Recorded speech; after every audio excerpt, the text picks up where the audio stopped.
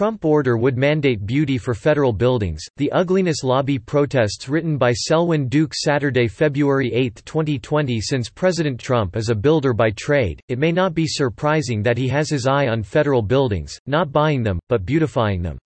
At issue is an executive order that would make the classical style, which originated in ancient Greece and Rome, the default design for federal buildings, the Los Angeles Times reports.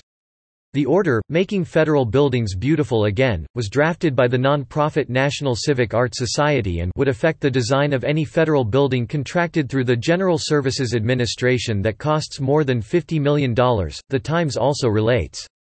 The group hopes the president will sign the order, though the White House hasn't announced a decision. Trump has in the past criticized the modern building designs that have prevailed the past 60 years or so, e.g., the FBI headquarters in Washington, photo below. He instead favors the classical architecture that dominated America previously, as epitomized by the Supreme Court building, photo above.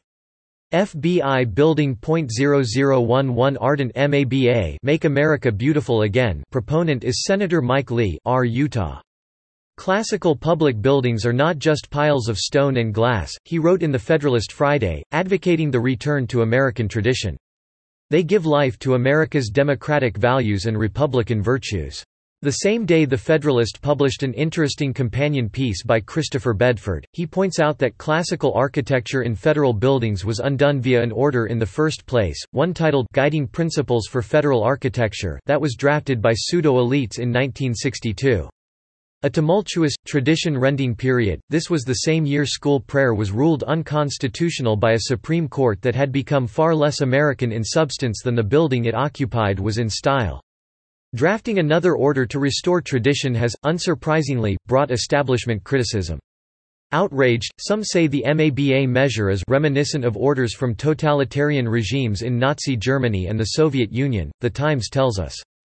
Question: what then should we call the 62 order, which gave us actual buildings reminiscent of the totalitarian Soviet Union? Having spent much time in Poland, I've seen such soulless structures, and how the Poles, like MABA advocates, have rebelled against such architecture. In their case, they often partially paint their drab, grayish, cookie-cutter, commie-disgorged buildings pink and purple to brighten them up. It's simultaneously cute and curious.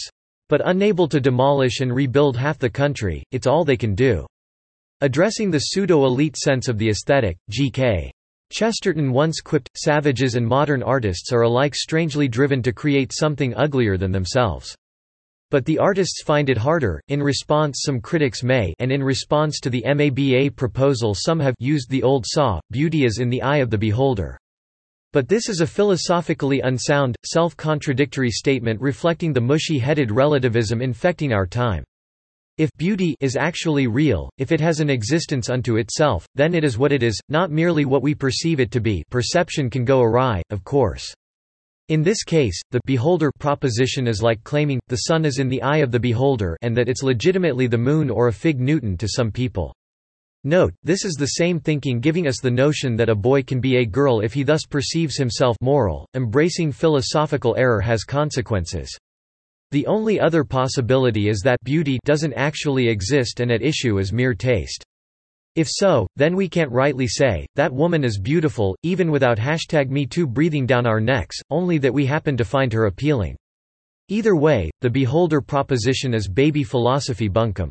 Speaking of which, the 62 architectural principles state, design must flow from the architectural profession to the government, and not vice versa, yet the notion of letting architects decide architecture is here a fallacy. We may see a doctor for a second opinion because we know that physicians are not monolithic, some are more qualified than others.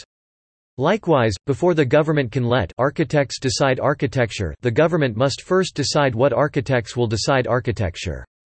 It's as if, instead of having a school board devise curriculum standards, its members said, we're going to let educators educate, and then patted themselves on the back for being open-minded and non-dogmatic, but then proceeded to hire only Marxist teachers. For that matter, they could be conservative or liberal or libertarian teachers, or some combination, too. Picking the educator determines the education, and picking the architect determines the architecture. So who should be chosen from our nation's 109,748 architects? It could be members of the Institute of Classical Architecture and Art.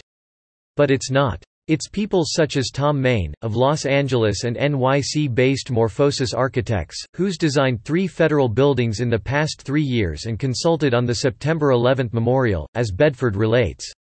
He actually told an interviewer on the project, "I have no empathy, it doesn't make me weep.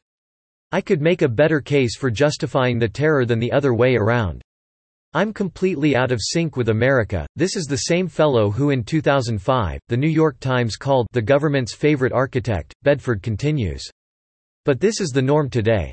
It's also reflected in how ex-weatherman terrorist Bill Ayers, far from being ostracized, makes a fine living devising curricula for America's schoolchildren. So the government absolutely is choosing architecture educationally and literally speaking, it's just making pseudo-elite choices. This places in perspective another criticism: the MABA order would constitute censorship. Not only are choices already being made, but such is always the case, whether at issue is religious expression, actual speech, or something else. Even accepting the fallacious argument that the First Amendment protects all manner and form of expression, missed here is that freedom of expression isn't at all synonymous with government showcasing of expression. Assuming otherwise has sometimes compelled ignorant or iniquitous officials to allow satanic and festivus displays next to public square nativity scenes at Christmastime. But consider, does the fact that Martin Luther King's words appear in a public square mean that opposing points of view, let's say, KKK or Nazi sentiments, must accompany them? It's silly. You can say whatever you want, but not necessarily on the public's dime. Likewise, Ugliness 101 architects are free to spend their own cash buying land and erecting an eyesore. Local zoning laws are another issue. Entertaining a fantasy of a wholly autonomous architectural oligarchy, however, and having their buildings financed with the people's money and constructed on what's essentially the people's property is a different matter. It's not surprising that pseudo-elites such as Tom Main, based in LA and NYC, would bemoan flyover countries' tastes. But in a government of, by, and for the people get to decide on their government, and their government buildings, even if their populist tastes offend pedestrian sensibilities.